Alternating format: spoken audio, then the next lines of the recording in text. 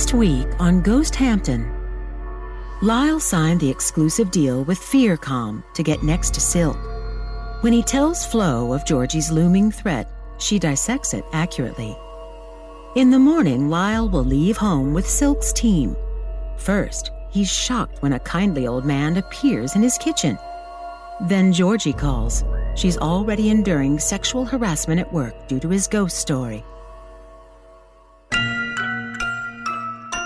Lyle Hall is unable to sleep.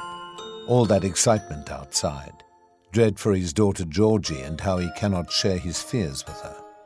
Thoughts of his strange new contract with Fearcom. And Jules' heartbreaking face. Lyle cannot get her out of his mind.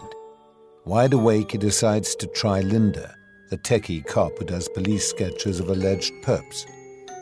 Unsurprisingly, Linda, young and unmarried, is awake after midnight and picks up. The two sniff each other's butts for a minute while Linda takes the measure of this man, the father of Detective Georgie Hall.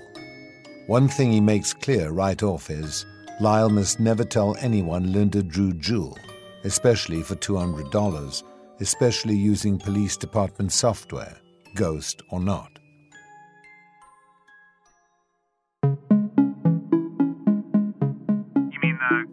It's unsettling that Linda already knows about the ghost girl.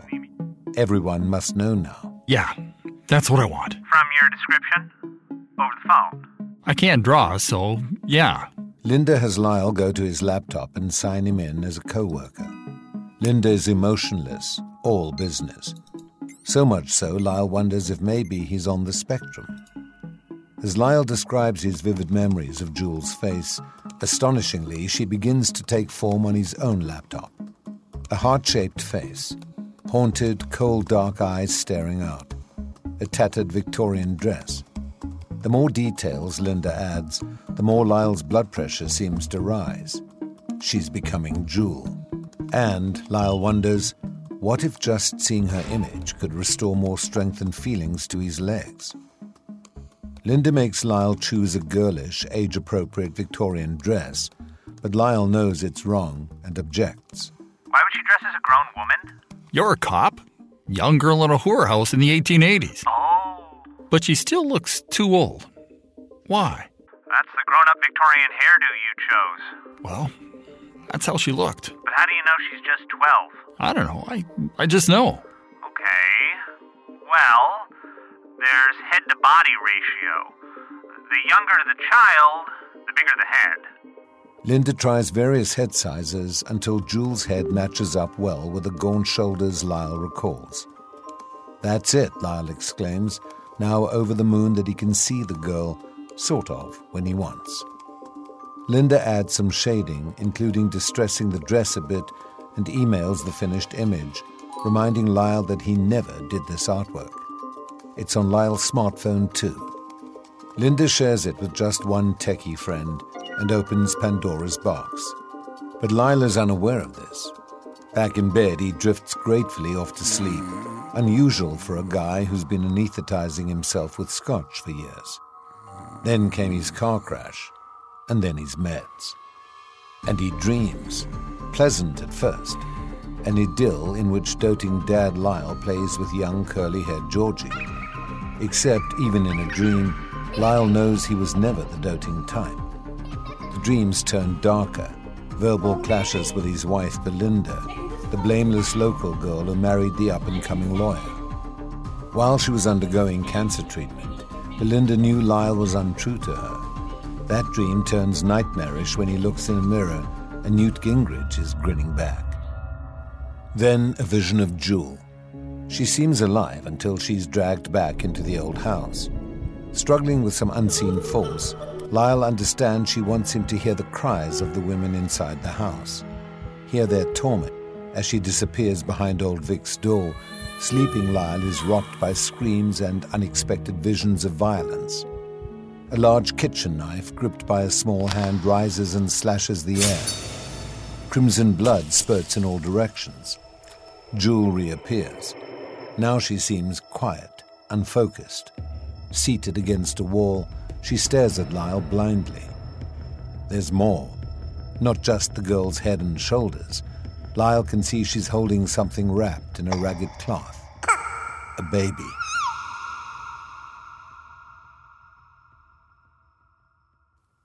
Glad to be free from the horrors of unrestful sleep, Lyle is treated to a fresh horror outside. More strangers on his property. Some are the aluminum foil hat type, some Age of Aquarius types, some the plastic bin-banging occupied type. Many are chanting. I saw her face. I'm a believer. Sure enough, there are 2 or 3 TV remote trucks down the block. One news crew has a reporter on camera interviewing one of the campers. They now call themselves believers. There are a few cops too, but still. Then an old horror, Fraser Newton, is calling. Lyle does not have the bandwidth to deal with his ball-busting former partner, but picks up. Oh, my old friend Lyle, and I do mean old. Fraser. I knew you were listing sideways the other day in my office, but geez, Lyle. First, you're being kindly to Dar Hall, and now wading balls deep into a crisis of your own making. Fraser, what do you want? Are you keeping up with current events? Trying not to. Is your driver going to get you to your court appearance this morning? Lyle is shocked, but tries to hide it. Yeah, he completely forgot. Today. This morning, Lyle. Do you use email? Or your phone? Or do you just get emanations from a higher plane? I've been busy. Yeah, saw your write-up. Mose Allen finally got the interview with you he's always wanted. And now we know how he really feels. Fraser, there are so many moving parts in this. Lyle breaks off from mentioning daughter Georgie. Right, moving parts. Well, I'd get my paralyzed ass down to Justice Court ASAP, Lyle. Sloan is presiding, and you know he does not suffer fools gladly. And Becky Tuttle is now involved. Sloan, huh? Becky Tuttle, Lyle. Save a Barn, your old nemesis. She's on Channel 12 now outside the courthouse with a reporter. Not bad looking. Does she have work done? I have so many nemesis. Even Gertie at the Greasy Spoon serves me the superheated coffee. Gertie, too? You know how to pick 'em. Channel 12 is really milking this. They're showing your wacky followers convening outside the courthouse, chanting. I like the ones who paint their faces. Are any going topless? Just the men. Now they're showing Moses' photos from last night. You and the weird priest. Out behind old Vic, are you? Now there's a shot of you shouting and giving Mose the finger. Nice. Lyle does not remember that particular gesture, but does remember the moment. A gross intrusion on his privacy, despite his trespassing on Southampton town property. They've blurred out the finger itself, saving youngsters from corruption. Still, I can't imagine Detective Georgie not seeing this. Is there a good part to this call, Fraser? Yeah, me hanging up.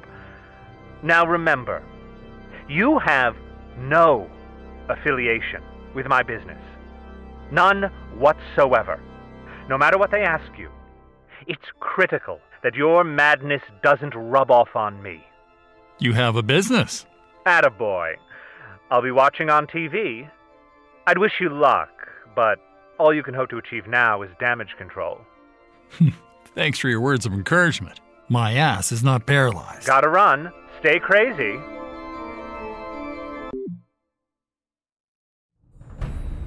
Putting his phone away, he stares out the window at the throng.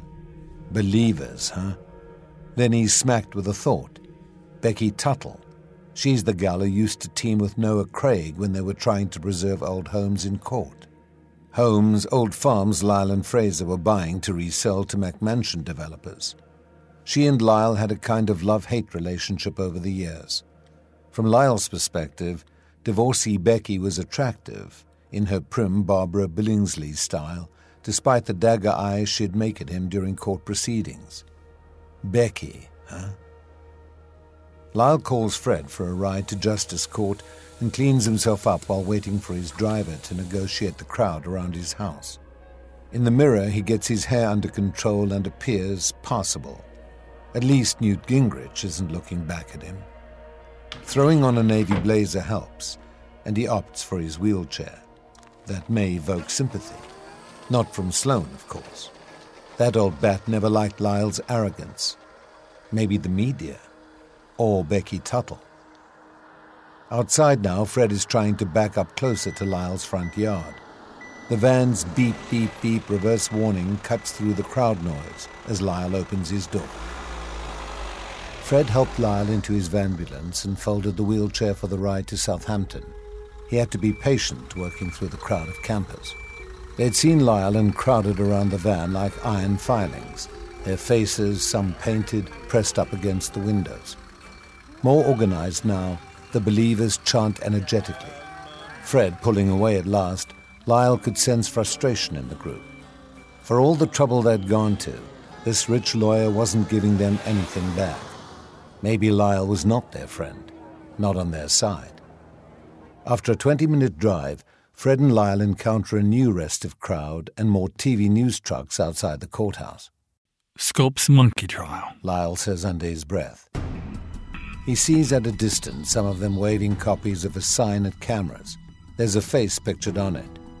From his angle, the face curiously strikes Lyle as Che Guevara. Fred maneuvers to the back entrance of the courthouse. Lyle used to call it the Alec Baldwin entrance, as it was out of sight for most celebrity seekers, except Mose Allen. He pops up as if on cue as Lyle lowers himself into his chair. Lyle Hall, a few questions. Haven't you done enough, Mose? People want to know. Are you going to purchase Old Vic? Where will Jewel go if they demolish the place? Will you occupy the house yourself to stop the wrecking ball? Would Jewel stay with you? That's what the believers want. And what are you doing about Save-A-Barn?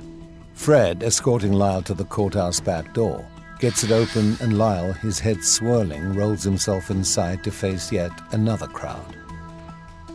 Lots of people. Some recognize Lyle Hall, others are absorbed in their own conversations.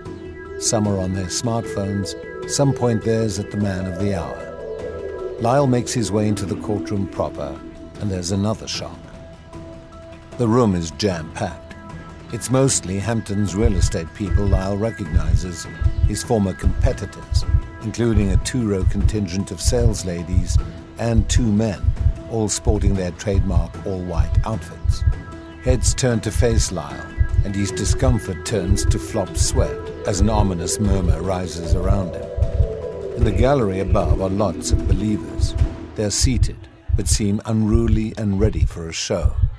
Then a new shock. Those signs he saw outside, some people brandish them upstairs too. They aren't Che Guevara. They are Jewel. Someone made Linda's drawing of the ghost girl public. Emotions roiling through him, Lyle succeeds in taking his place before the bench. Through the fog, he notes the presence of Becky Tuttle and her lawyers seated to his right and making matters worse. Suddenly the room goes silent.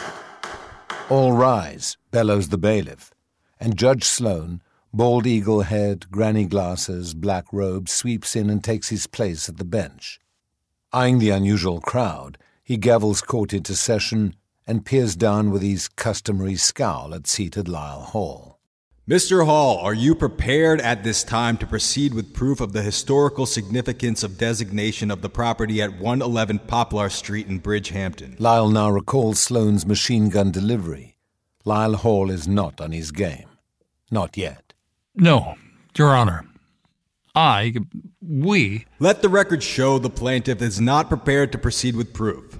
Mr. Hall, there is only one way this court will consider any new motion for injunction against demolition of the house on this property, given the apparent lack of historical status.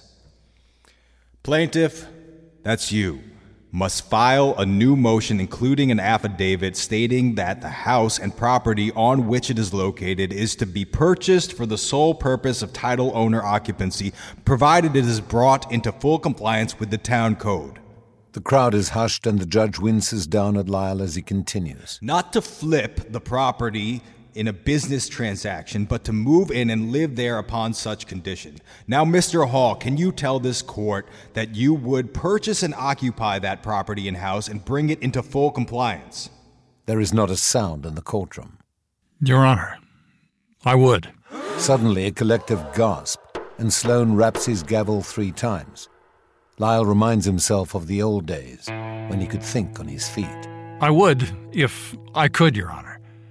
But in light of recent events, I must wholeheartedly stress to this court that the structure and property be preserved for an agreed-upon reasonable period of time for academic study and research.